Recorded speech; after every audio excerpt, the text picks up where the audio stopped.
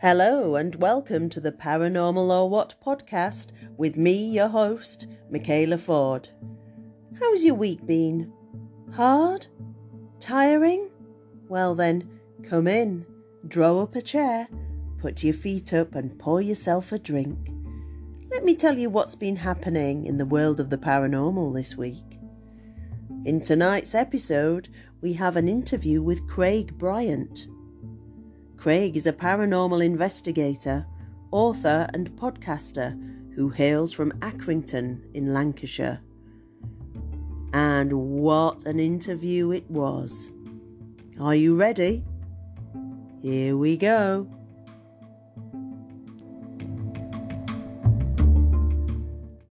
Welcome to the podcast, Craig. And I wondered whether, to start with, you'd just tell us a little bit about yourself, your background, and how you became interested in the paranormal.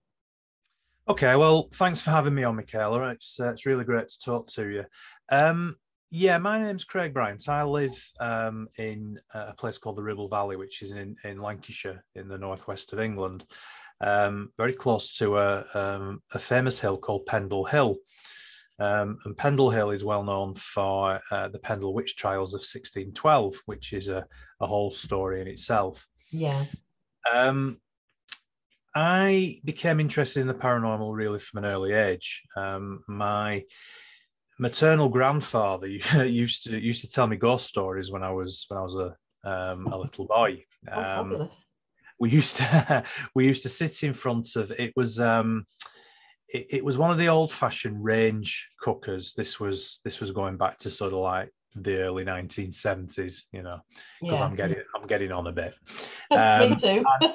and it was before North Sea gas. Now I don't know whether people will remember, but in the early 1970s, a lot of the old mill workers' houses were still had coal fires and range cookers and I remember outside toilets. You're from Halifax, aren't you? So being I am, yes, yeah. It was all the same, wasn't it? And so this was at the point just before all these range cookers were ripped out, all these gas fires were put in the place. So we used to sit in front of the range cooker in the back of the house. It was almost like a 2 up, 2 down terraced house, the old fashioned terraced houses that you had in those days. And my granddad used to love telling me stories. He just used to sit there. We'd have toasting forks. We're making toast, with the toasting forks. And he'd just tell me ghost stories. And he'd tell me lots of local legends. He'd tell me about the ghosts that used to haunt the canal, the Leeds Liverpool Canal, near where he lived. He'd tell me about boggarts, which were like mischievous spirits, or sort of poltergeists, really. Boggart is obviously more of a sort of it's a northern word for a sort of mischievous spirit. So my interest in the paranormal went all the way back really to when I was a young child, and it sort of stayed with me really until I sort of became a teenager, and then of course you start thinking about other things. And it wasn't until I was sort of it will have been my late teens when I had a paranormal experience, which was the sort of first experience that I'd had. But it wasn't until quite a few years later that, by doing research and by listening to paranormal radio shows, such as the one that I really started to listen to a few years ago was The Unexplained with Howard Hughes. Oh, yes, yeah. Thought radio. And I've been a guest on there for him a couple of times. Wow. He was talking about shadow people and this phenomena that people call the shadow man. So a very long, tall, thin, shadowy figure that people see, often wearing a hat. And this prompted a memory of this experience that I'd had when I was back in my late teens. And basically what had happened was I was working at a club. It was the Accrington Conservative Club. Now, I've written a book. I wrote a book a couple of years ago, and it's Yes, I'm going to ask you about that. Yeah, still available. So the main story in it is this shadow man figure which I saw. And basically, what happened was I was working in this particular club, working behind the bar, and it was an old late Victorian building. Unfortunately, about 5 or 6 years ago, it succumbed to arson. The building was empty, and it succumbed to arson and it burnt down. And there's there's a lot of stories about how this happened, but notwithstanding the fact that there are a number of planning permission requests gone in since it's miraculously burnt down to build flats and things like that. It's prime building land in the centre of Accrington. Now, Accrington, by the way, is, for those people that don't know, is it's a mill town. It was a mill town, cotton mill town in East Lancashire. So very old town, going back to about the 12th century, something like that. Yeah. But anyway. Am I right in thinking they've got a football team called Accrington Stanley? They do. Indeed, they do. Yeah, that's it just reminded me, there's an advert that I never forgot with this little boy going, I hate Accrington Stanley. Well, if you drink your milk, then you're better to play for Accrington Stanley or something. Oh, yeah. And he goes, who were they? That was I know. it. Yeah, I know. So, yeah, that's what most people think of is synonymous with the town. But actually, Accrington's got a lot more history to it than that. And they do actually make, just going off topic a little bit, and I apologise for this, they do actually make the best house bricks in the world. Really? There is a brick, or there was a brick factory there called the Nori Brickwork. Nori, Nori, is actually iron backwards. Oh my and goodness. that's where they got the name from. And the Eiffel Tower is built, the base is built from Nori bricks, and various other well-known buildings all over the world. So anyway, we digress, and I do this a lot, so I do apologise. No, that's fine. I'm a world-class digresser too, so as long as we find our way back, that's the main thing, I think. The Accrington Conservative Club, as I say, it was a magnificent building. It was built in the late 1890s. It was built over 3 floors. It had a huge cellar underneath, and for many years, it was basically the headquarters for the local Conservative Party. Now, not wanting to get into politics, but that's not the way that I lean. The reason why I was working there was because my dad was a member, much to my disgust. It sounds like my family. he was actually the secretary there. So whilst I was going through college, I needed a part-time job, and he got me a job working behind the bar. So going back to this particular night, it was actually a midweek, and I was working on the ground floor bar. And there were 3 floors, so there were bars on each floor, and on the top floor was a ballroom, and it was it was called the Majestic Ballroom, and they used to have the old time big bands used to play there on a Friday and a Saturday night. People used to come from miles and miles around to dance and what have you. It was an elderly clientele, shall we say. So, we used to draw lots, and hopefully we didn't get a lot, which meant we had to go and work upstairs all night on the top floor because it was quite grim. But it was, interestingly, it had a sprung floor, dance floor, and there was only one other sprung floor dance floor, which was the same as that in the whole country. This is the big loss that the place burnt down. And the other one is the Tower Ballroom at Blackpool. So yes, I've been there. Yeah. Yeah. So it's a shame really that the building's now gone. So anyway, going back to this particular night, it was a midweek, and it was very, very quiet. They only used to open the ground floor bar during the week for the sort of local members of the club. So you used to get very few people coming in, and just through on the other side of the building. So there was like sort of two big rooms downstairs. One was the bar area, and then on the other side there was a big room where there were three full size snooker tables. So I can imagine three big 12 by 6 foot snooker tables. So you can imagine it was a big room, and there was sort of like a serving hatch really from the bar into the snooker room. So people could come up to the bar and from the snooker room without having to go all the way around, and they could just go up to the serving hatch, get the drinks, and carry on playing snooker. So this serving hatch, if you sort of imagine standing with your back to the bar, it was on the left hand side. It was on your left, and it was an opening of probably about, I would say, probably about 4 foot by 4 foot waist height. Upwards, so it wasn't a big opening, but it was big enough to be able to serve drinks and what have you.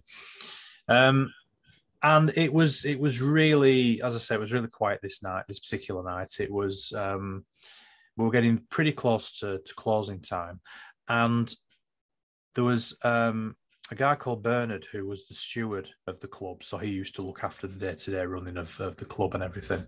And he was the only other person in the building, and he was up. I knew that he was up on the 3rd floor, restocking the bar up in the ballroom. So now, bearing in mind, I'm about 19 years of age at this point. So, nothing phases me. I know it all, typical teenage, late teenage lad. And I remember standing there, and when you see something moving out of the corner of your eye, I could see something moving to my left through this serving hatch. And I turned my head to have a look, and I saw this very tall, thin, dark figure stood. I could only see it from the waist up because of obviously the serving hatch was only open from the waist up. But it was almost, it was obviously taller than I was, and I'm 6'2". And as I was looking down the bar, I was only about maybe 10 feet away from the serving hatch, but I was looking up at it. So that's how tall it was. And I remember it looked like it had a hat on, and it was like a fedora type hat. Yeah. And it leaned forward, and I could see it put its hands on either side of the bar. It had really long arms, really long, thin body, no facial features. It was just like a black outline, really. And it leaned forward, and it almost seemed to lean forward through the serving hatch, looking for something on the other side of the bar. And then it disappeared. Now, this lasted for about maybe 3 or 4 seconds, which is actually quite a long time when you're looking at something that you don't expect to be there, and you can't work out what it is. It is, yeah. And I was sort of frozen to the spot, really, for a good sort of 10 seconds after it had disappeared. And then I suddenly thought to myself, well, you can imagine what I thought. Oh, heck, I've just seen a ghost or something along those lines. And we had an internal phone system in the club. So I grabbed the telephone, and bearing in mind, these were in the days way before we had mobile phones or anything like that. And, sort of had to, it was like the old dial phone. So you had to dial 1 for, the ballroom and 2 for the middle floor bars. Yeah. I dialed 1 and it rang, and the steward, Bernard, picked the phone up. And I said, you need to come down now. And he said sort of, so the conversation went sort of like, well, why, what's wrong? I said, no, you need to come down now. I've just seen something really weird. So he said, right, I'll be down in a minute. So anyway, he, duly came down 3 flights of stairs, walked into the bar. And he said, you look like you've seen a ghost. I said, yeah, surprisingly enough, I have. And he said, what? And he looked at me and he said, well, what have you seen? And I said, well, there was this figure in shape in the snooker room. And he said, oh, you've seen it as well, have you? And I said, what do you mean? He said, I've seen it a couple of times. He said, there's been a few people who've worked behind the bar over the years down here that's seen it, put the coat on, left, and never come back. Oh no. But he said, I've seen it a couple of times, and he said, was it tall, thin, dark shape, looked like it had a hat on? I said, yeah, that's the one. So it had been seen before, quite, on quite a few times. And it was only later, as I say, when I started discovering sort of paranormal radio, paranormal podcasts, that I put two and two together and realized that this was probably what people refer to as a shadow man, or a shadow figure, because it has that that shape and that just the way that it looked is sort of classic shadow man. Yeah, and was it absolutely pitch black? I know that people say that it's almost like a color that's blacker than black. Is that what it was to you? Bearing in mind it's a long time ago, no, it didn't. From what I can recall, it was very dark, but I could still see through it, but only just. So it wasn't like a sort of solid black mass. It was almost like a really thick fog, black smoke, almost sooty black smoke. The stuff that comes out of a chimney when you're burning coal. That's sort of that sort of consistency almost, if you know what I mean. Yeah, and did you get the feeling that it had seen you, that it was sort of intelligent, or do you think it was just something that was playing out? No, that's something that a lot of people have asked me, actually. And interestingly, at the time, I didn't feel like it had any... it knew I was there. It was almost like a replay, I think, right. Rather than something intelligent, which again that's not normally how these shadow man or shadow people behave. They do tend to have some sort of intelligence behind them, but this one at the time didn't seem to me to have that level of intelligence. It may well have done. It happened so fast. And it happened obviously a long time ago that I don't really recall how I felt at the time, other than I was quite shaken up by it. But I don't remember sort of feeling like it knew I was there. Any perception that I was there. But that doesn't mean to say that it didn't. Yeah. But it was definitely, it seemed like it was looking for something, which is the odd thing about it. The way that it sort of put its hands on either side of the bar. I could see them on the top of the bar, and sort of like, leaning forward and almost looking over from the snooker room through the serving hatch and over the bar on the side that I was stood. Yeah, maybe he was expecting his pint and wondering why it wasn't there. Very possible. Very possible. But obviously this had a really big effect on you, because the book that you went on to write, you used that experience as the title, which is The Shadow Man of Accrington. I did. Was it that experience that inspired you to write the book, or did that all come later? No, that all came later. I mean, it was something that that happened, and I always remember. I remembered it for 30 years. It's sort of 30 years later that I've decided to write the book. The reason why I decided to write the book was because when I started listening to paranormal radio stations and I started discovering podcasts, and I realized what this particular phenomena that I'd seen was, or probably was, I then started to remember all the other paranormal stories that I'd heard from friends and family. So, for instance, my wife's family used to live in a 16th 15th century farmhouse, which was converted into a cattery and a dog kennels, but they had a resident poltergeist. I was told about a school which had some absolutely amazing paranormal activity in it, and that's in the book. And that's quite a new school as well, isn't it? It is. It's only been, built probably about, I don't know, 14, 15 years ago now. But the interesting thing with that is that it's not the building itself, it's what it's built on. Which is has got the residual energy of what is obviously quite a number of different entities, and I can talk about that in more depth later if you like, because it's a really interesting place, and there's some quite amazing paranormal activity been going on there. But the reason why I decided to write the book really was because I was collecting all these stories, and the more people that I spoke to, because I had this idea, I had this genesis of an idea to write the book anyway, for quite a few years, but I never got round to it because life gets in the way, I'm with you there. You get married, you have a job, you have children, you don't find the time to do it.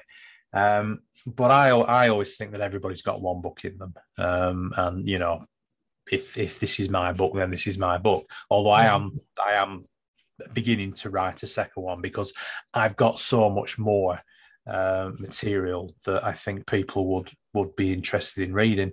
But going back to the first book, I got so many stories together, and then I remembered, all these local legends and folklore, and the Pendle Witches, for instance, which in itself, the Pendle Witch story is often sort of twisted and manipulated into something which is not the true story. It's sensationalized way beyond. I mean, it was sensational enough as it was, but it's often sensationalized way beyond what it actually was. And there's a lot of urban myths that people throw into the story, and sometimes it actually really irks me because the story itself is a fascinating story as it is. You don't need to sex it up to make it more fascinating, because the actual story itself is a story which is worth telling. So I had all these different stories. I was for really strange sort of coincidences in meeting people that had a story to tell me that ended up in the book because it was so amazing. We were at a friend's house it wasn't last Easter because obviously of COVID. It was the Easter before. And we'd just been invited round for a bit of a get together with family and friends, the good old days when you cook mix. And the girl's house that we were at is a friend of Sarah, my wife's, and they're both teachers. And there was another teacher there called Helen, who was an ex-colleague of my wife's friend, and she said to me, she came up to me, we never met before, and she said, I believe you're writing a book on ghosts. And I thought, oh, here we go, she's going to take the mickey, because sometimes you're a bit sort of guarded about, because people either believe or they don't. And I said, well, yeah, I am. And she said, well, I've got a story to tell. And then she told me about her house with this little boy that they see in the house who doesn't have any legs and plays with I read about that today. So that's how that one came about. So just putting feelers out on social media, for instance. I had an email from a lady who lived in a terraced house in a place called Clayton Le Moors, which is... Oh, yes. I was going to ask you about that story, actually. Yeah. So, the coal mine disaster one. So she told me all about that. So that went in the book. So a lot of these stories are you know, the stories that are very personal to these people who have told me their stories. They're not stories that are out there that are, you know, have been published dozens of times in different books. You know, they're not your sort of White Lady of Samlesbury Hall, or, you know, the Ghosts of the Tower of London, that, you know, you could pick up a dozen books all on the same subject. A lot of the stories that are in the book are really personal to either myself, to my family, to people that I've met, to friends, and that's why I decided to write the book, because, you know, these stories won't have been heard before. Yeah. No, I think that's a fabulous way to do it. And they're also interesting as well. I wondered if you'd mind quickly telling us a little bit about the Clayton Limos pit disaster story, because that was absolutely fascinating. Yeah, I was contacted by a lady called Susan, and she wanted to tell me about a house that they had lived in. She wasn't living in the house at the time when she emailed me, and it was actually in response to a post that I just put on a local paranormal Facebook page, just saying, you know, if you've got any stories that you'd like to share with me, I'm writing a book. And actually, I think she was the only one that replied, but it was such a great story that it was one of these where I was reading the email and my jaw was dropping more and more and more as I was reading it. Yeah. So I rang her, spoke to her over the phone, and, you know, she seemed nothing but genuine, which is why I wanted to put the story in the book. She'd about 10 years earlier, her and her husband had bought a house, and I actually went for a drive and found the house. It's just a typical northern terraced house, you know, sort of smallish, two up, two down, in a row of other terrace houses on a normal sort of, you know, Lancashire street, basically. But she said that when they bought the house, it needed quite a bit of renovation to it. So they used to go in and renovate it, do it up whilst they were living at the previous house. And she said that as soon as they bought it and went in and started doing work on it, she knew that there was something not quite right about the house. And she said basically they had 10 years. Well, she lived there 10 years before she sold it. She had 10 years of all sorts of different paranormal activity. Some of the examples she gave me were they used to hear heavy footsteps on the landing upstairs, and in the what she referred to as the back bedroom, which was over the kitchen at the back of the house. So they'd be in the kitchen and they'd hear all these footsteps stomping, like somebody walking around in the bedroom above, but they knew there was nobody in there. And these sort of nocturnal footsteps got so bad that her husband used to get up out of bed and go out onto the landing to see if there was anybody there, and go downstairs and check the doors.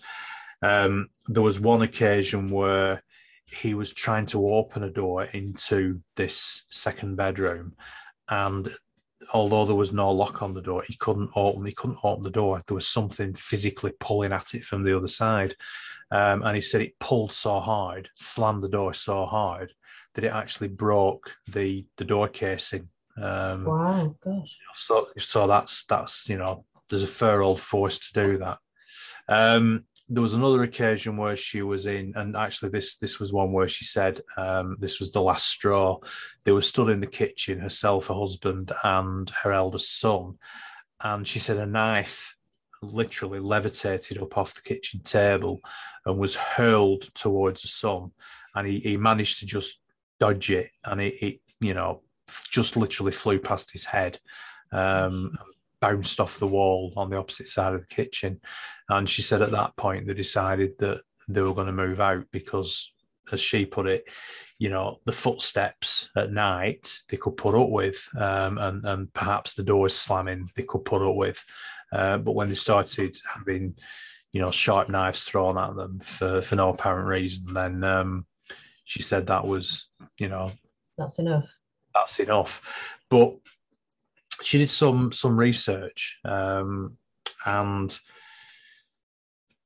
she discovered that there was a nearby pit called I think if I remember rightly, was it the Woodhead pit, which was a coal mine.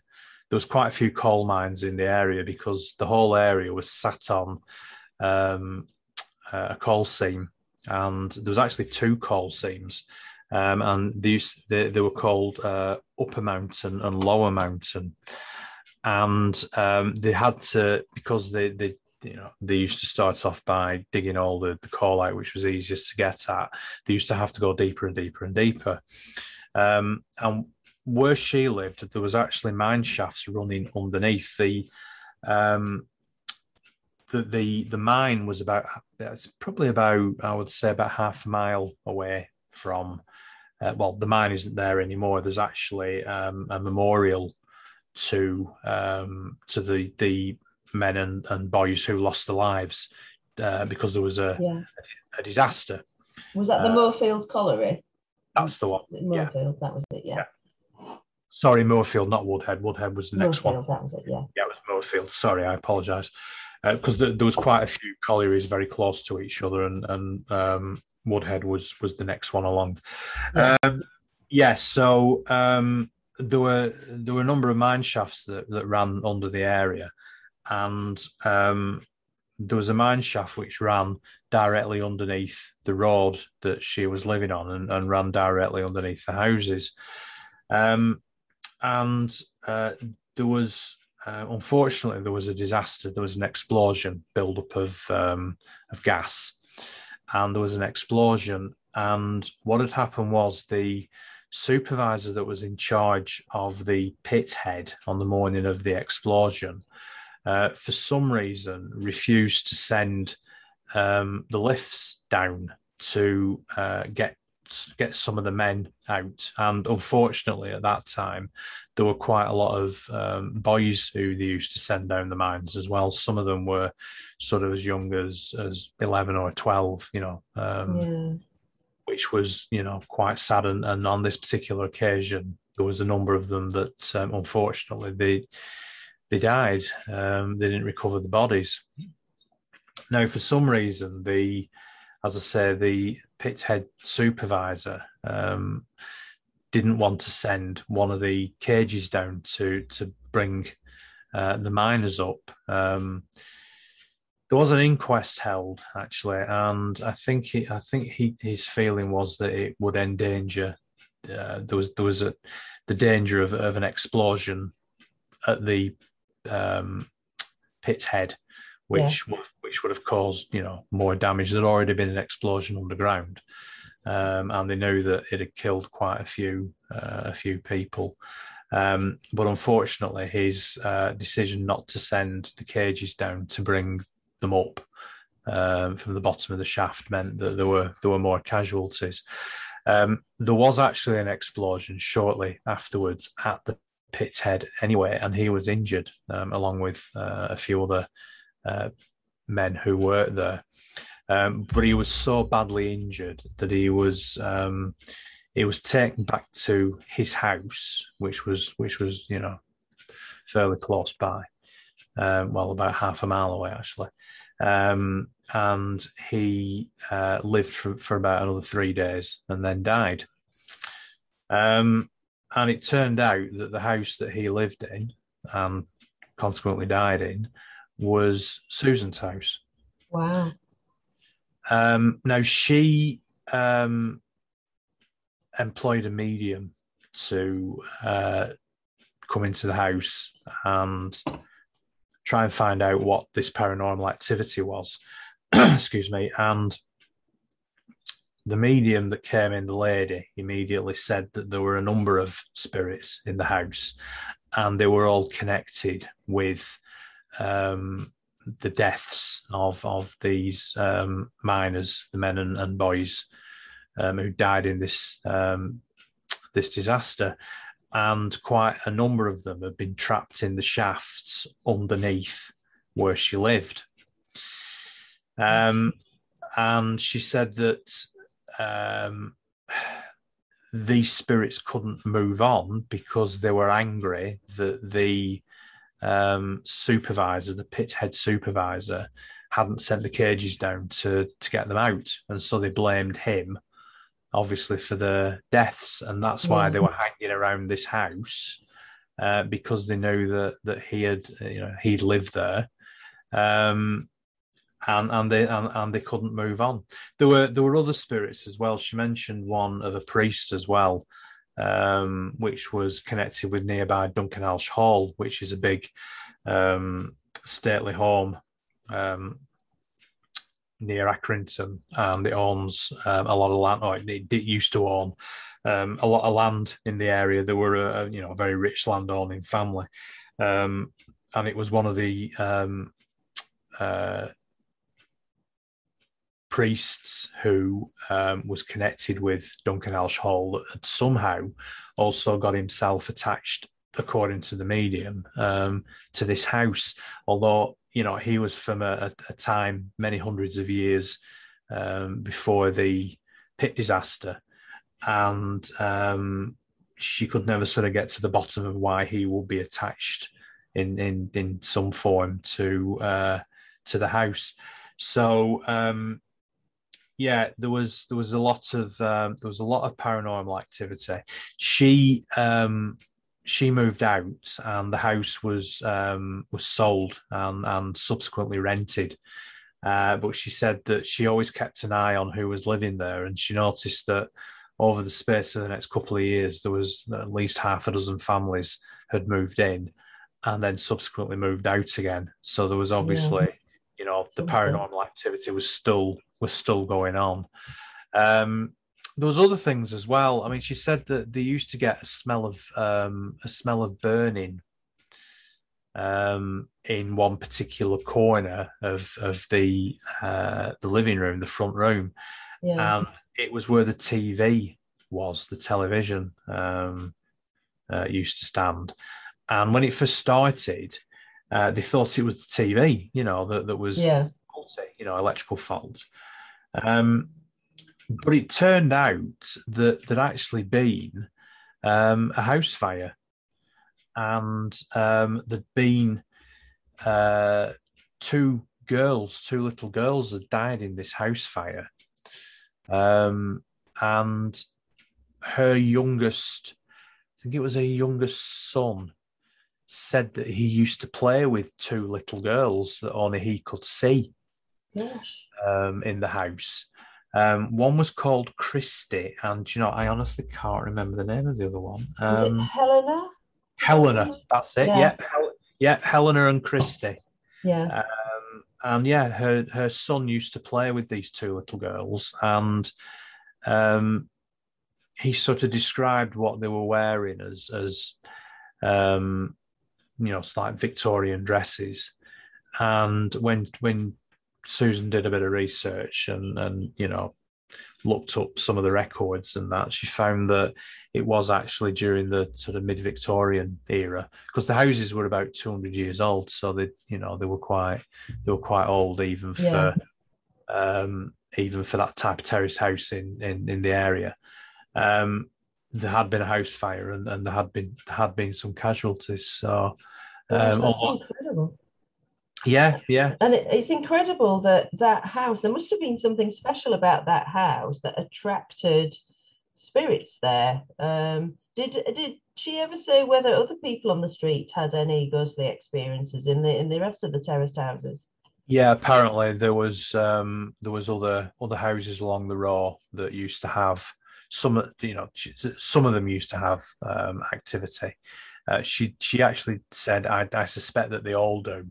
And just some people are either not attuned to it, or they just don't want to believe it, or they just don't want to admit, that they think they've got a ghost, in case people think they're a bit bonkers. Yeah. A bit crackers, But I think that's quite common, actually. Kind of brings me on quite well to, in your book, you sort of go into a bit of detail about what you think different types of ghosts are, and that you think there are several types of spirits and ghosts Could you just tell us a bit about what you think the different types are? Yeah, well, the ones that I've researched, or the ones that I've been told about, I think fall into one of a few categories. You've got your classic sort of poltergeist type haunting or ghost, which is obviously an intelligent, malevolent, usually spirit. So something that can physically move objects, tends to throw things around, for instance, glasses, cutlery in that particular case. You've then got what I believe some people call the stone tape theory. I tend to sort of refer to them more as a recording. So it's almost like a snapshot of time that is replaying itself over and over again, and that tends to be attached to a particular place. And it also seems to be where there's been some sort of very highly charged emotional experience or event, and it's almost like it's sort of stamping itself on that particular place. It's like the energy is replaying itself over and over again. And like I said, some people call it the stone tape theory. So they believe that this energy is in the fabric of the building. The ones that I've come across, some of them are in the fabric of the building, but some of them, like the school, are more in the fabric of where the building is. So it's almost like a space in time, if you like, which is replaying itself.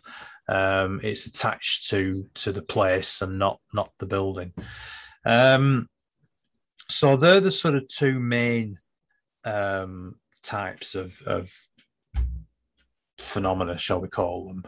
There's also time slips as well, which I think is an interesting thing. And I've been told it sounds very much like a time slip. Actually, in the village where I live, literally just around the corner from where I live, on the site of what used to be a cotton mill, called Victoria Mill, and a local lady had an experience which sounds very much like a time slip. So this is where you see a scene or you see people from another time, and whether it's you intruding on their time or their time intruding on our time now is open to debate. But it's almost like looking through a window in time. And the famous one of those was, or is, a place called Bold Street in Liverpool, which I'm not really an expert on. I've just heard it in passing, but there is stuff on the internet that you can find and read about. And there's been several eyewitness statements of people that have been to Bold Street and have almost travelled back in time to an earlier period, and have found themselves surrounded by, a completely different place. Sort of going back into the 1930s, with the old 1930s cars driving past. The shop fronts all being different, and you're actually physically in this space, and you can see all this, and it's all around you. So that's an interesting phenomena premise. It is really. I mean, I heard of one as well, and I can't remember where I read about it now, but it was this man, and I think it was one of the older areas of London, maybe Blackfriars or something. There was a cobbled street, and he and this other lady went into this, what they thought was quite a trendy clothes shop. And when they got in there, it suddenly changed to a different shop. And they both sort of looked at each other and pretended to look around and were very confused. And then they both went outside, and it changed back to present day again. And they sort of looked at each other and went, "Did you see that?" And the other woman said yes. I don't know what was going on there, and then they sort of separated. But they said when they were in the shop, it felt like they were actually in this shop from the past. Yeah. It's incredible, really. Yeah, and I often wonder whether time slips are responsible for when people see ghosts, whether you're actually seeing something back in time that's not a replay. You're actually seeing back to the time when that person was in their time. So you're not seeing somebody who's dead. Yeah. You see that person in their time as they are experiencing it themselves. You're seeing them. Now, That's whether really mind-boggling, actually, isn't it, to think about? Whether they can see you and they think you're a ghost as well. Now, that's a whole different discussion. It is, yeah. Because funnily enough, there's I don't know if you've seen it. There's a new program just started with Nick Groff called Death Walkers, I think it is, and Right. he is trying to look into this time slip theory, among other things. And it's funny that, you know, these sort of coincidences happen, because I only heard about this in the last few days, and yet here we are talking about the same thing, and I've never really talked about it before. No, it's an interesting theory. I mean, I'll quickly, because it's a very quick story. I'll tell you the story that I was told. Yeah. I live in a small village, as I say, near the town of Clitheroe, and there was a cotton mill in the village up until, well, it was demolished in about the 1970s, I think, to make way for housing. There's modern housing on the area now, but you can see where the mill was. You can see the old mill pond that they built, sort of like a big lodge area, really, where they used to hold the water. There's an actual water source which runs down from Pendle Hill, because, you know, I'm that close to it, and it goes through the village and then empties into the River Ribble at the bottom of the valley. Yeah. So they built a cotton mill, and they used to use this water initially to power the cotton mill. And then, of course, they went on to coal power, steam power, but they obviously still needed the water for the state, you know, to produce steam and everything else. But this cotton mill was still working right up until the 1970s. And the lady who was telling me the story said that she came home one night. She lives in one of the houses that has now been built on the site of the demolished mill, and she'd been out to see a friend, drove back. It was early in the morning. She said it was about 1:30 in the morning. She parked her car up outside her house, and she got out of the car, and as she was looking down the road, she said she saw a group of people stood in the middle of the road, and the first thing she thought was, what's going on? She looked at her watch. It's 1:30 in the morning. What's going on? And she said, as she looked closer, they were only about maybe 25, 30 yards away from where she was stood. And she said, as she sort of looked at them closer, she realised that they were wearing old clothes, as she put it. And she said it reminded her of the clothes that her parents used to wear in the 1950s when they worked at the cotton mill, because she was born and raised in the village. Her parents worked in the cotton mill, lived very close by, and she said she suddenly realised that where they were stood was where the entrance used to be to the cotton mill. And she said the more she looked at them, and they were in plain view for, she said, maybe a minute or so, maybe even longer than that. She said the more she looked at them, the more she realised that they were waiting to go into the cotton mill. They were waiting for it to open, waiting for the shift to start.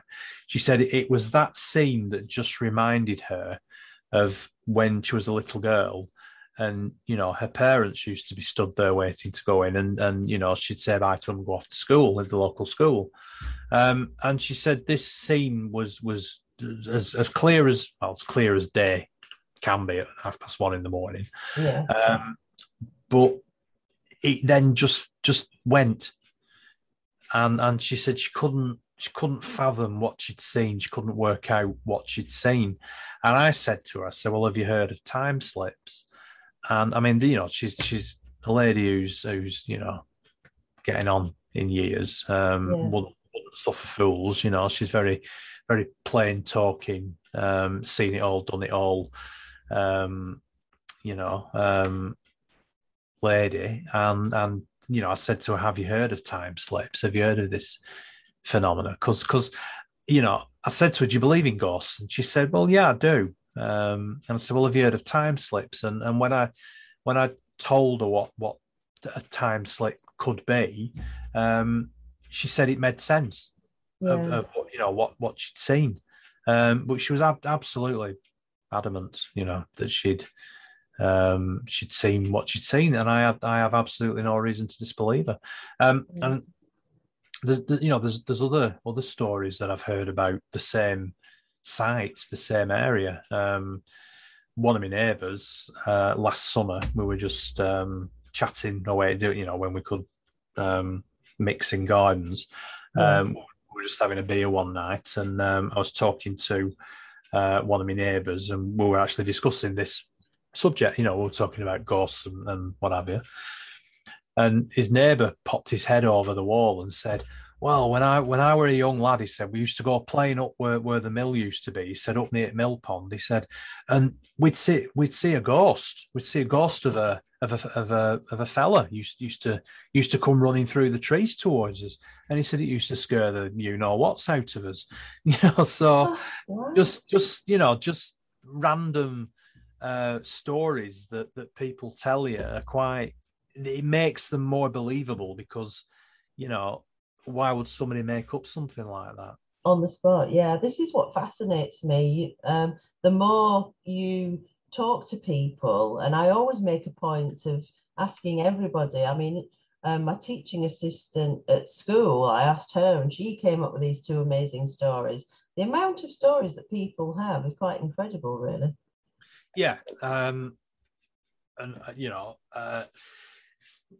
I mentioned at the beginning that my in-laws used to have a farm catering a dog kennels at a place called Rising Bridge, which is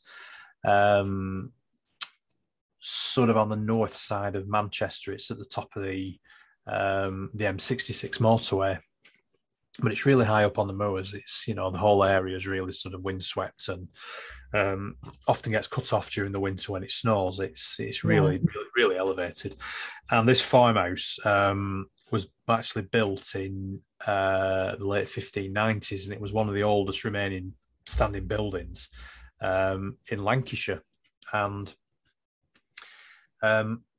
it had a poltergeist, and they used to hear heavy footsteps at night on what sounded like hobnail boots, as Sarah described it. So sort of like really heavy boots with almost metal studs. You could hear that metal sound, and it was metal on stone.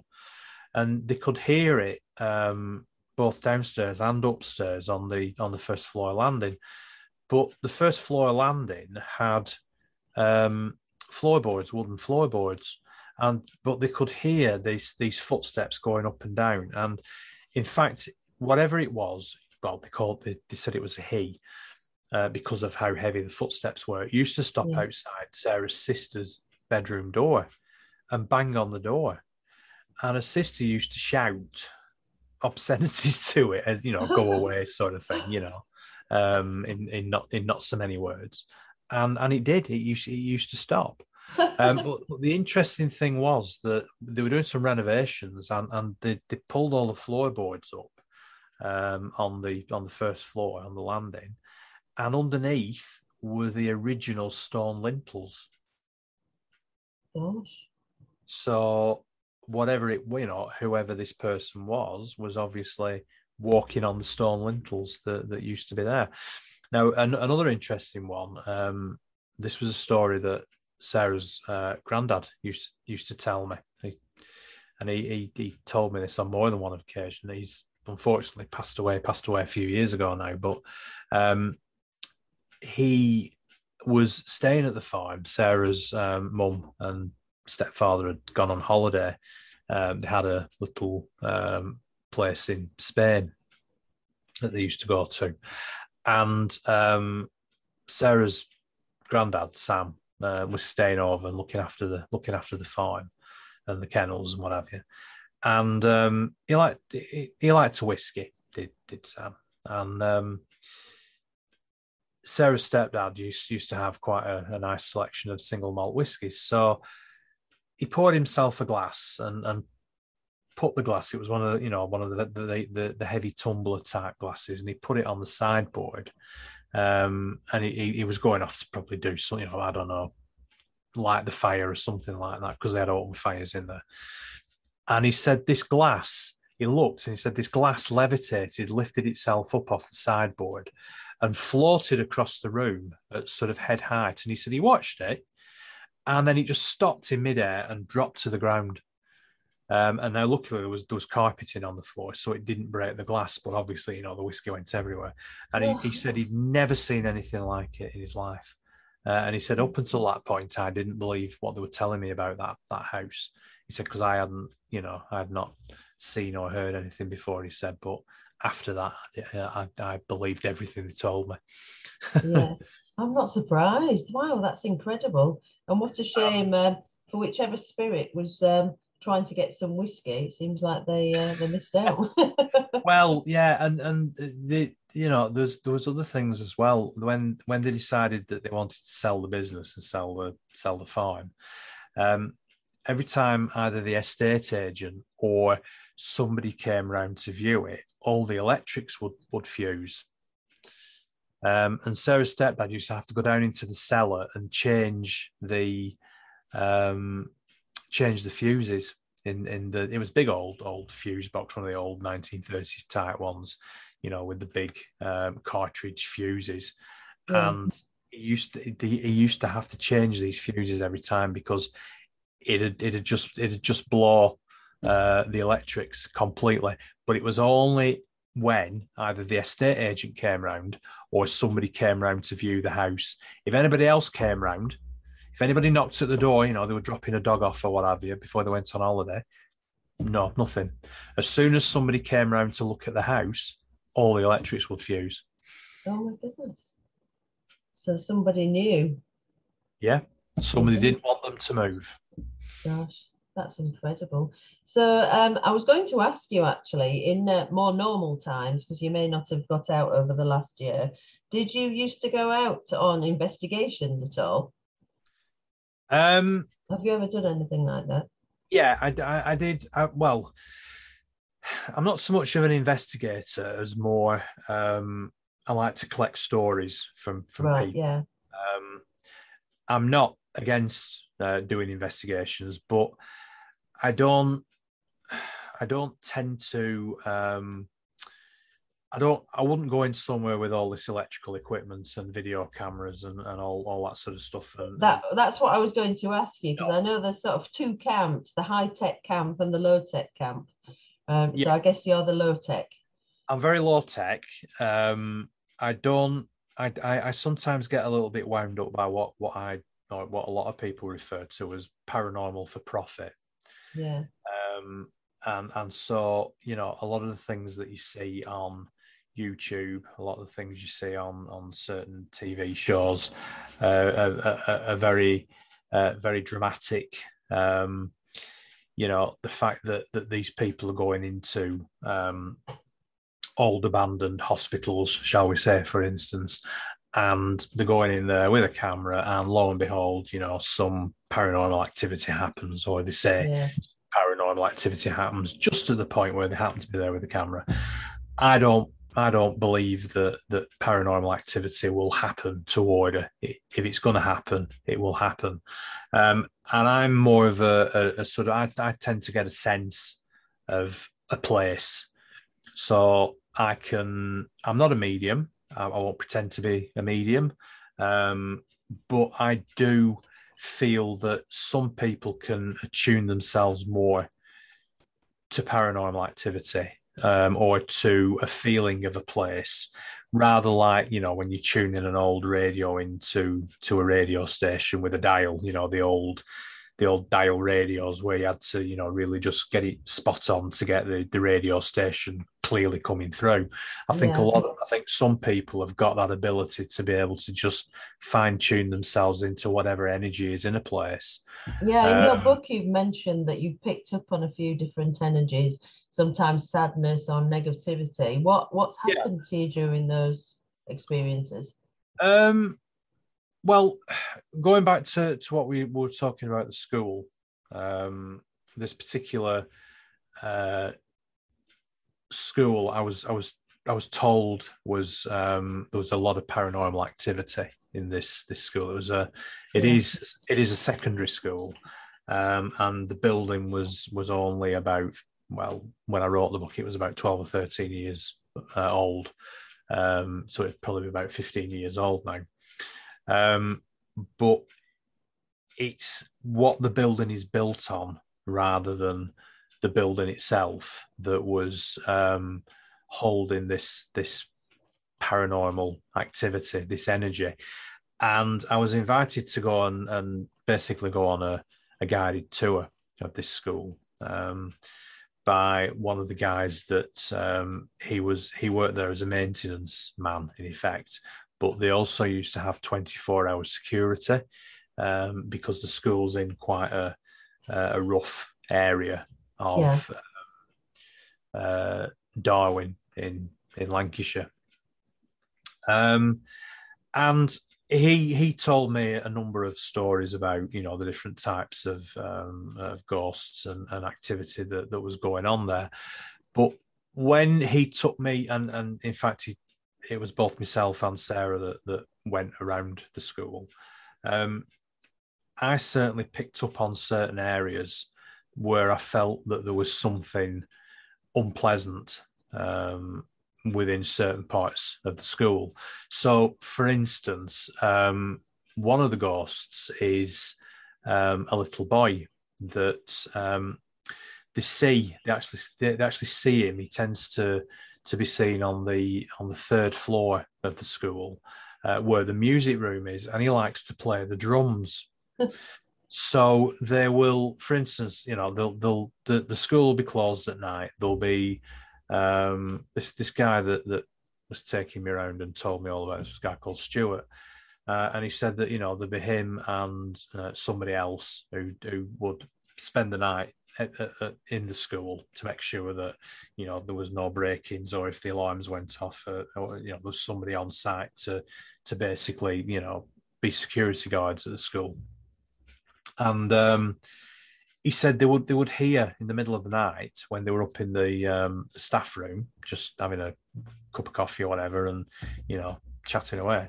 He said they would hear the drums, somebody playing the drums, and they'd go up to the music room, and the drumsticks that they had previously picked up off the floor and laid flat on the snare drum will be back on the floor again. And he said they would see this little boy running up and down the corridor. They'd been seen by numerous teachers, numerous pupils even over the years. And they nicknamed him Casper, Casper the Friendly Ghost. Yeah. But he was described as being a little boy, probably about 8 or 9 years of age, looked like he was wearing Victorian-ish, Edwardian type, maybe clothes. And he said that there was a boys and girls toilet on that floor.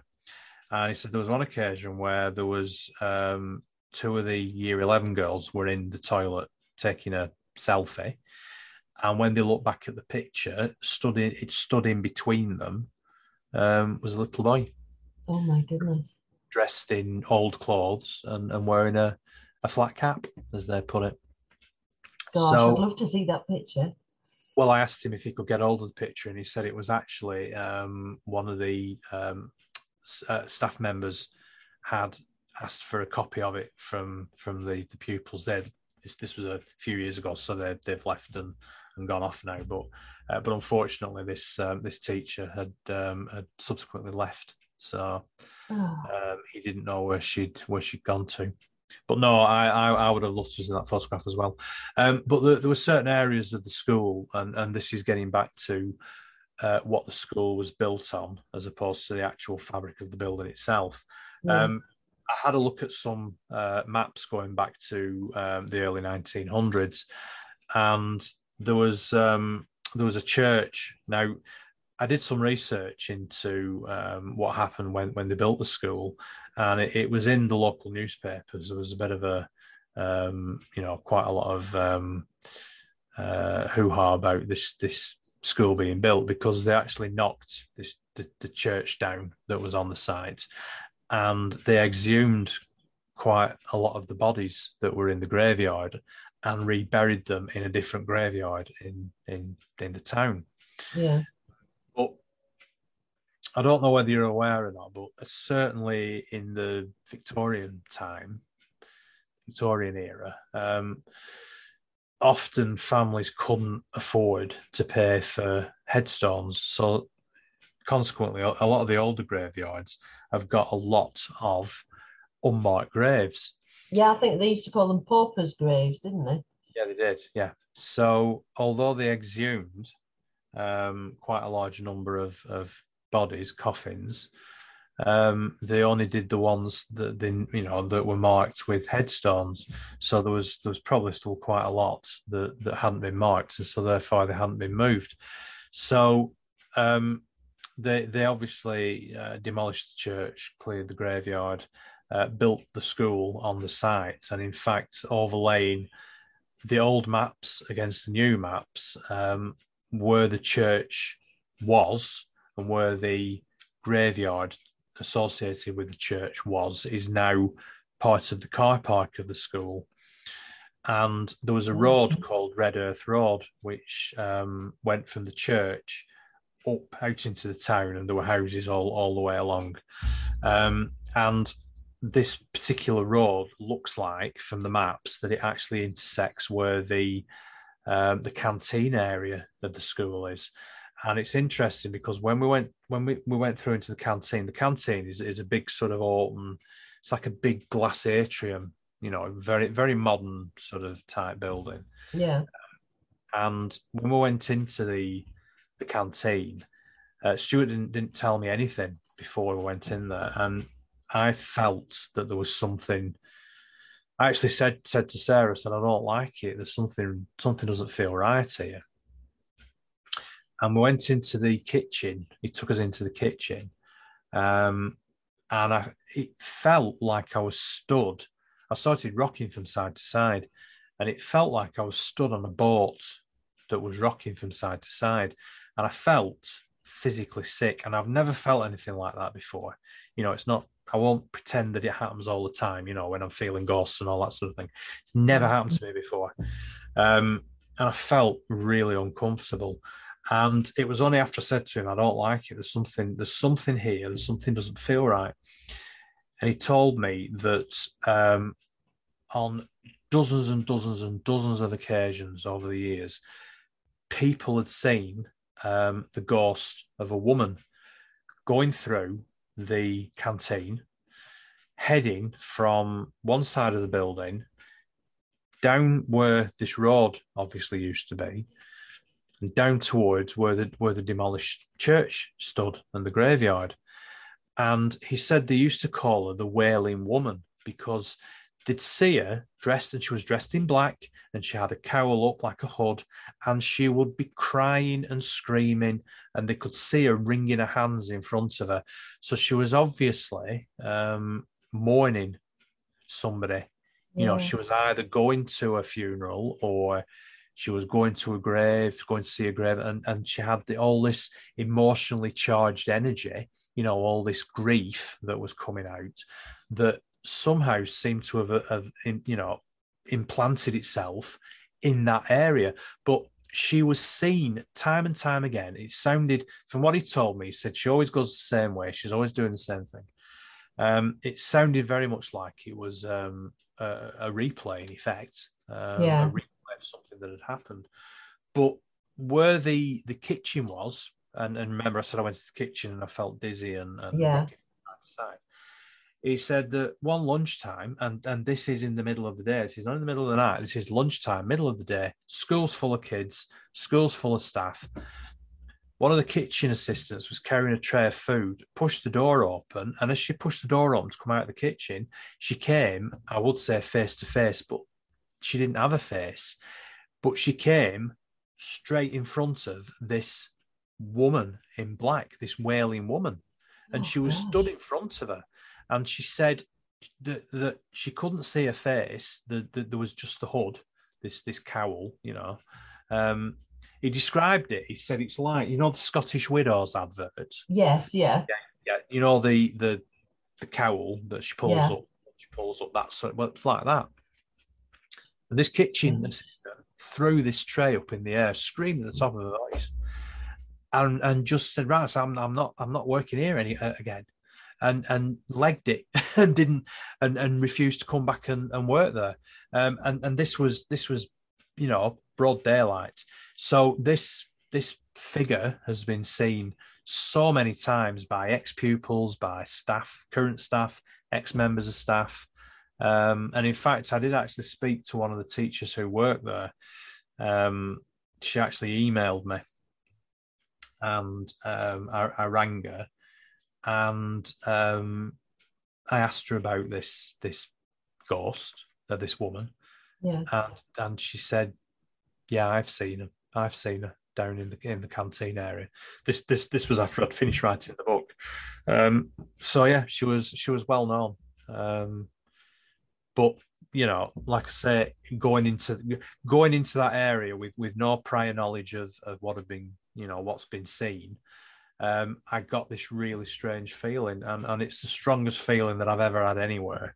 It doesn't happen all the time, you know. I don't go into an old building and go, "Oh my God, there's a ghost here." I'm not, you know, I'm not a modern day Derek Acora or anything like that. But every now and then, I will get this feeling that perhaps something isn't quite right. And Sarah occasionally gets it as well. When we were going around the school, after we'd been in the canteen area, we went down into one of the blocks where the classrooms were, and we went into one room, and it was because of the shape of the building, it was actually on one end, and it was almost like a triangular room. It was a really odd classroom, and in the apex of the room, of the triangle. There was a lot of boxes piled up, and a big movable whiteboard had been pushed into the corner. And as I got closer, I walked over to have a look at this whiteboard. And as I got closer to this corner, again, I started to feel this really strange sensation of rocking from side to side. And I turned around to say to Sarah, "It's happening again." And she said to me, "There's a man in this room." And he said, and she said, "I'm getting the name John." She said, "The name's John's just popped into my head." She said, and again, she's not, you know, she's not in the habit of going around saying, you know, walking into a room and saying there's a ghost in here called Peter or whatever. It's the first time she's ever done this.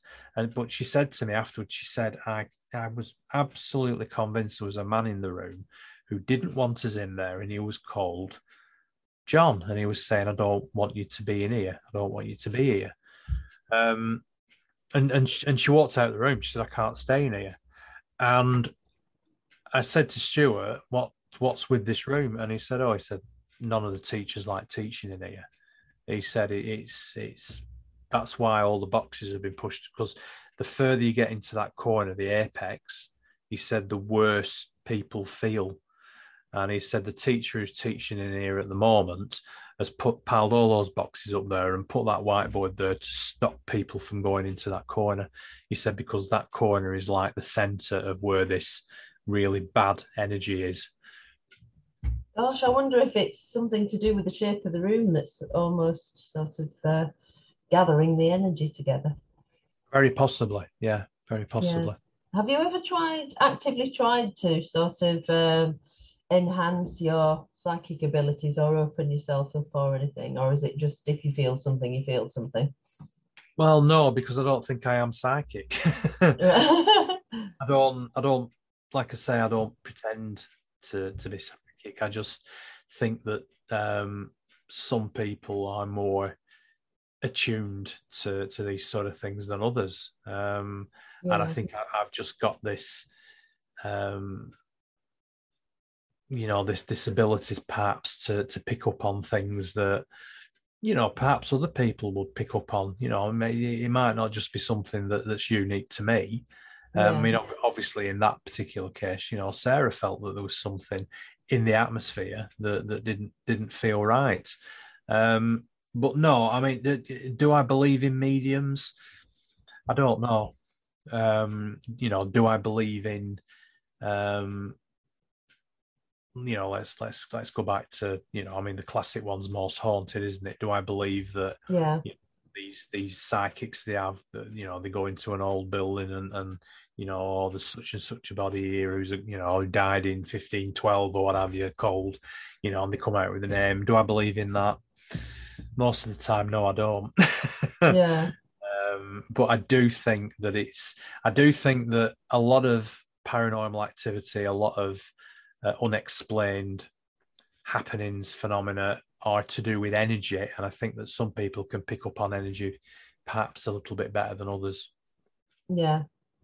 And earlier in the interview, you sort of skipped over the subject of boggarts, which I find really interesting, which are most famously in the Harry Potter films. But we know that J.K. Rowling took a lot of her ideas from real ancient folklore. And I understand that in Lancashire, that poltergeist type spirits are called boggarts. Would you like to tell us a bit about them? Yeah, they tend to be more associated with outside places rather than inside places. Although there are stories of from the behaviour of these spirits that they call boggarts. They're obviously poltergeists, or a poltergeist type haunting. But a boggart really was a mischievous spirit, and it actually comes from the word bar ghost or gate ghost. Oh, And they tended to be associated more with outside places. So, for instance, an old unlit country lane, of which there were hundreds, perhaps thousands of them back before electricity, before electrical streetlights. So there would be like a gate post where there'd be a resident boggart, and you wouldn't walk past it in the dead of night on your own, because otherwise it'd jump out and attack you. So there were more sort of like folklore stories that were sort of attached to started off being attached to places rather than buildings as such. yeah, But the word has sort of become associated with poltergeists as well. But it's a very peculiar, particular sort of northern word. But it just really means a sort of mischievous spirit more than anything. yeah. And am I right in thinking that people used to take things to appease the boggart, like milk and things? Um, yes, they did. There was one. There was one in Burnley, of a boggart that used to live under a bridge, and in order for it to stop attacking people that walked over the bridge, the locals agreed to once a year, on a particular day, whatever crossed the bridge, the boggart could have. Yeah, for itself, providing for the rest of the year it left everybody alone. And so what the locals on this particular day every year used to send a cockerel across, and the boggart would come up from under the bridge and grab the cockerel, and then that would appease it for the rest of the year. But the legend is that there was just as the clock ticked over from midnight onto this particular day where they would give this sacrifice of a cockerel to this boggart, a local character who'd had a little bit too much ale to drink in the local tavern decided he didn't believe in the boggart and was going to cross this footbridge to go on his way home. And the story is that he didn't even get halfway before there was an almighty scream and then a splash of water from the stream underneath, and he disappeared and was never seen again. So they are sort of very much in the local sort of folklore psyche, if you know what I mean. Yeah. Wow, fantastic. Well, as we're coming towards the end of our chat, it wouldn't be complete living where you live without you telling us a little bit about the Pendle Witches.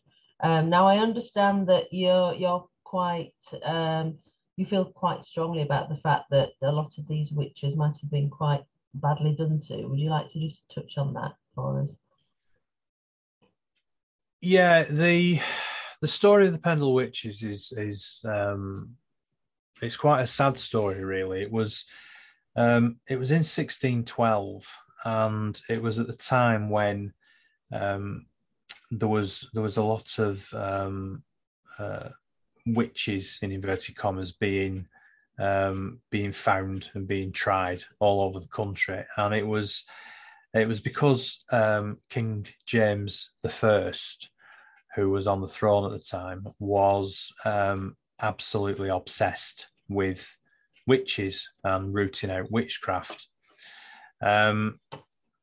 He'd written a book early in the 1600s called Demonology, and it was all about witchcraft. And he had instructed all his local magistrates to root out witches and to bring them to trial.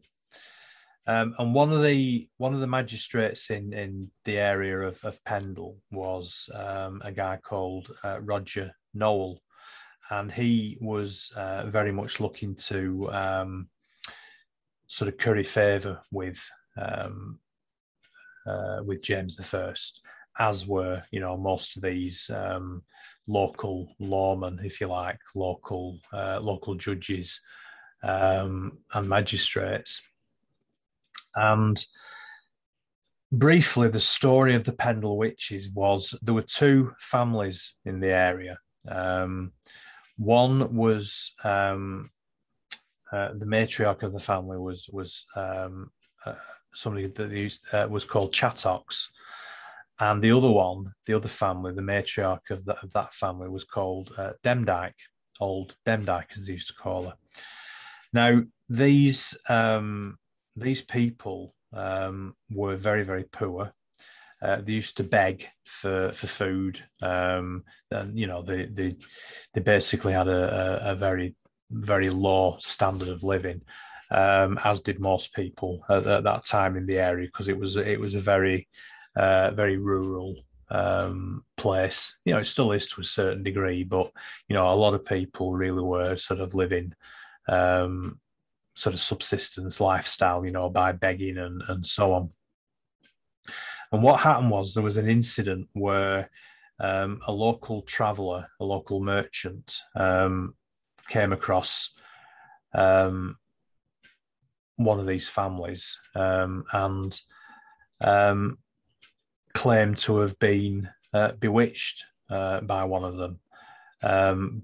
One of the family members was called Jeanette Device, and she was begging on one of the roads, the main sort of trading route from Burnley to Halifax.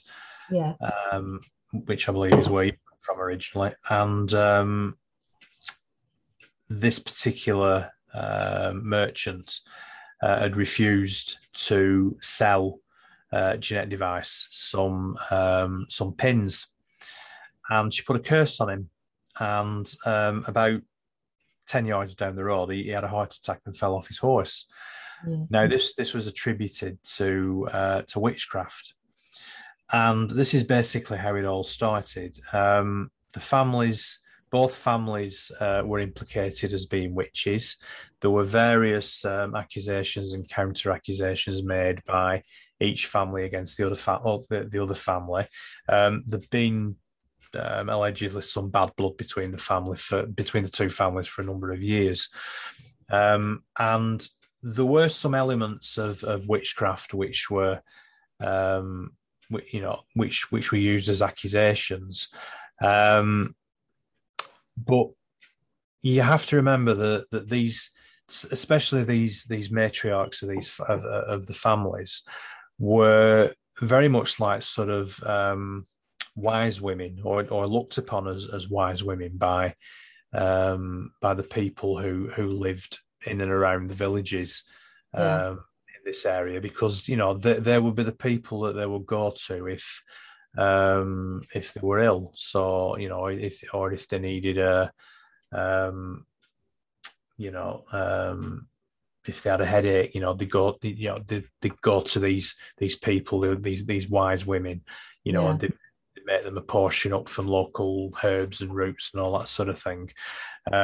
So they were like the sort of community doctors of the day, But there was certainly there were elements of witchcraft that were bandied about. So things like each family was accusing the other family of things like murder, of cannibalism, of turning milk sour, of killing cattle, and there was quite a lot of sort of peripheral characters that were dragged into it as well. And they were interviewed by Noel. He basically, the main witness was a 6-year-old girl who was the daughter of Jeanette Device. And she made some quite wild accusations about her mother. She made wild accusations about her grandmother, Demdike. Demdike in turn said that she was in league with the devil, that the devil used to come to her in the form of a black dog, that she'd made a pact with the devil. She basically agreed that the devil could suck blood from her in return for giving Demdike whatever she wanted. So, revenge on people who had wronged her. For instance, they would suddenly become ill and die. So there are all these sort of accusations and things like making clay. They called them clay pictures. They were basically little clay models of people, and what they would do is they'd stick pins in them, or they would break the arm off and crumble the arm into the fire, and the person who it was supposed to represent would become ill through that action of witchcraft. And so there are all these accusations that were flying about, and they were all marched up to Lancaster, which is about 70 miles away. They were all marched up there, and they were put on trial at Lancaster Castle, and they were all found guilty of witchcraft, and they were all hanged. Gosh, it's terrible. And the reason why I get a little bit upset about the whole Pendle Witch story is that there tends to be a lot of elements added to the story that are just simply not true. So although there were accusations of witchcraft, and to a certain degree, these people believed that what they were saying were true. You know, they genuinely believed that they were in league with the devil. They genuinely believed that, you know, the devil was helping them get revenge on people that they wanted, and so on. You've got to remember that all of the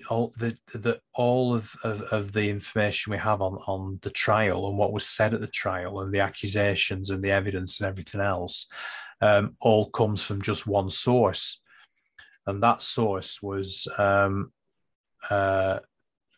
clerk to the court who was called Potts, and he basically wrote the transcripts of what happened in the court. So there's only his point of view, interpretation, his interpretation of what happened. So basically he could have written anything anyway. So if they wanted to make the case stronger against these individuals by saying that they were witches, you know, the accusation of let's say, for instance, you know, causing a cow to die or turning milk sour or whatever, your classic sort of, you know, witch activity in effect. He could have just put that in the transcript just to, like I said at the beginning of the interview, just to sex things up a little bit. So there seem to be a lot of parallels with that and what happened with Salem in America. I think a lot of things were probably put in and a lot of things were left out, and you're probably not left with the truthful story at the end of it. The interesting thing about Salem was that there was actually there was a lot of hallucinations involved, and it was because there was, believe it or not, there was a mold that was growing on the grain. Yes, I'd forgotten about that. Yeah, there was a mold that was growing on the grain, and it was causing hallucinations. People think, you know, people that have looked into the Salem witch trials, think that that's one of the reasons that caused that. But, you know, I mean, people think that Pendle Hill is haunted, and people think that there's witches, you know, flying around all over the place, and that, you know, every building is haunted by, you know, the ghost of Demdike or what have you. And that's just simply not the case. And it, you know, if you go on YouTube, for instance, and just put the Pendle Witches into YouTube, you will get dozens and dozens, hundreds of videos of people going up Pendle Hill in the middle of the night with a shaky video camera looking for ghosts, you know, and sort of really blowing up out of all proportion the story of the Pendle Witches, and really going to town about the you know, the black magic and all that sort of thing, and that's really not what happened. And living locally and knowing the story and knowing what actually happened, it just sort of winds me up a little bit sometimes when you get people coming along. You know, again, it's this paranormal for profit thing. Yeah, especially the television companies. I imagine I remember seeing a popular British ghost hunting show went up there, and a certain person was trying to wind up the spirits. And although I liked the show, even I was thinking, come on, this is just ridiculous now. Yeah, well, Tynedale Farm was never where they were when that particular medium was channeling one of the Pendle Witches. I can't remember which one it was. He said he was channeling. But they were at a place called Tynedale Farm, and Tynedale Farm was never anything to do with either of the two families. One of the families used to live at a place called Malkin Tower, which although there's been a few sites where they believe it might have been, and it wasn't a tower. It was just called Malkin Tower. It was just probably an old ramshackled farmhouse, really. You know, but the actual site of Malkin Tower hasn't been agreed on. There are, you know, 2 or 3 places where it could be, but certainly Tynedale Farm, which, you know, has never had any has never been linked with the Pendle Witch, either of the families or any of the Pendle Witches at all. Yeah. But it is Atmospheric. an abandoned, deserted farmhouse Yeah. on the side of, in one of the valleys, overlooked by Pendle Hill. And so all of a sudden, it's got loads of ghosts in it, and they're all, they're all the ghosts of the Pendle witches, and so it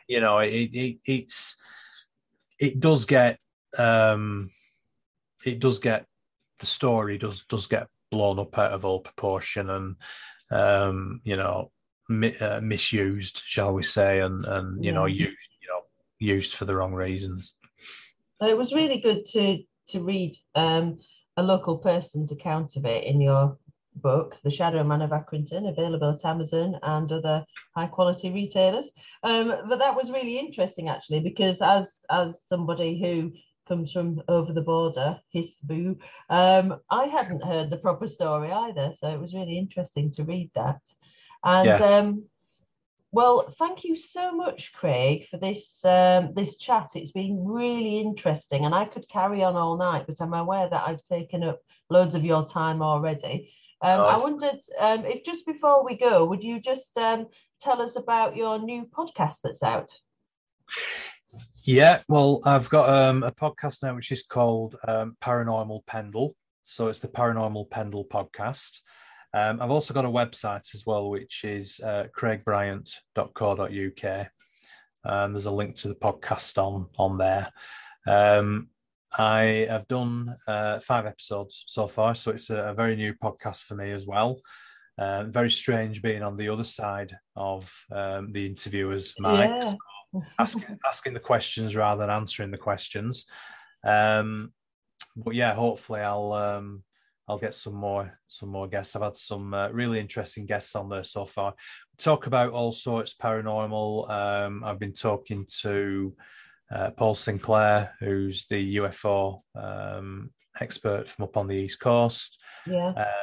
And I've just, the last podcast I did, which was a couple of days ago, is about the Beast of Winter Hill. So that's quite a spooky one. Well, I'm really looking forward to listening to that, actually. And I really enjoyed writing your book. I didn't write your book at all. Reading your book, The Shadow Man of Accrington, which I could recommend to anybody who listens to the podcast. Well, thank you so much, Craig. It's been absolutely brilliant. I really enjoyed myself. Is there anything else you'd like to add in at the end, or have I just completely questioned you out, do you think? No, I think you've probably questioned me out, to be honest with you.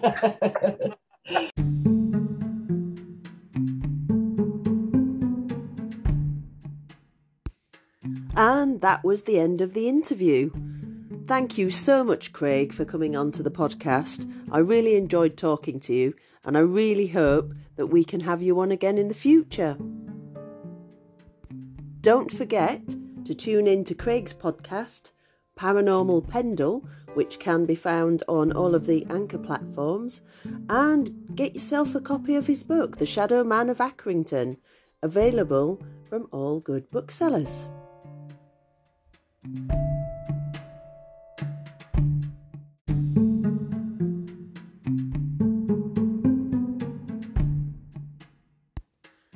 Please email in your experiences to me at paranormalorwhatpodcast@outlook.com, or you can record your story straight onto the Anchor platform at anchor.fm/paranormalorwhatpodcast/message. Alternatively, simply record your story using your phone's voice recorder and email it to me at paranormalorwhatpodcast@outlook.com. Remember, without your experiences, there is no podcast.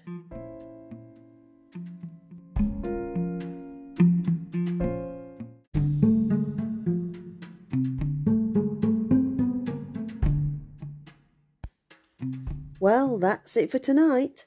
Thanks for tuning in. Don't forget to rate and review the podcast for me. Remember to give it 5 stars if you like it. I really depend on those 5-star ratings for boosting the listenership for the show. I look forward to snuggling down with you. Some spooky stories, a comfy chair, and a tot of something fiery again next time. Take care, and remember, together we can figure it out. Good night.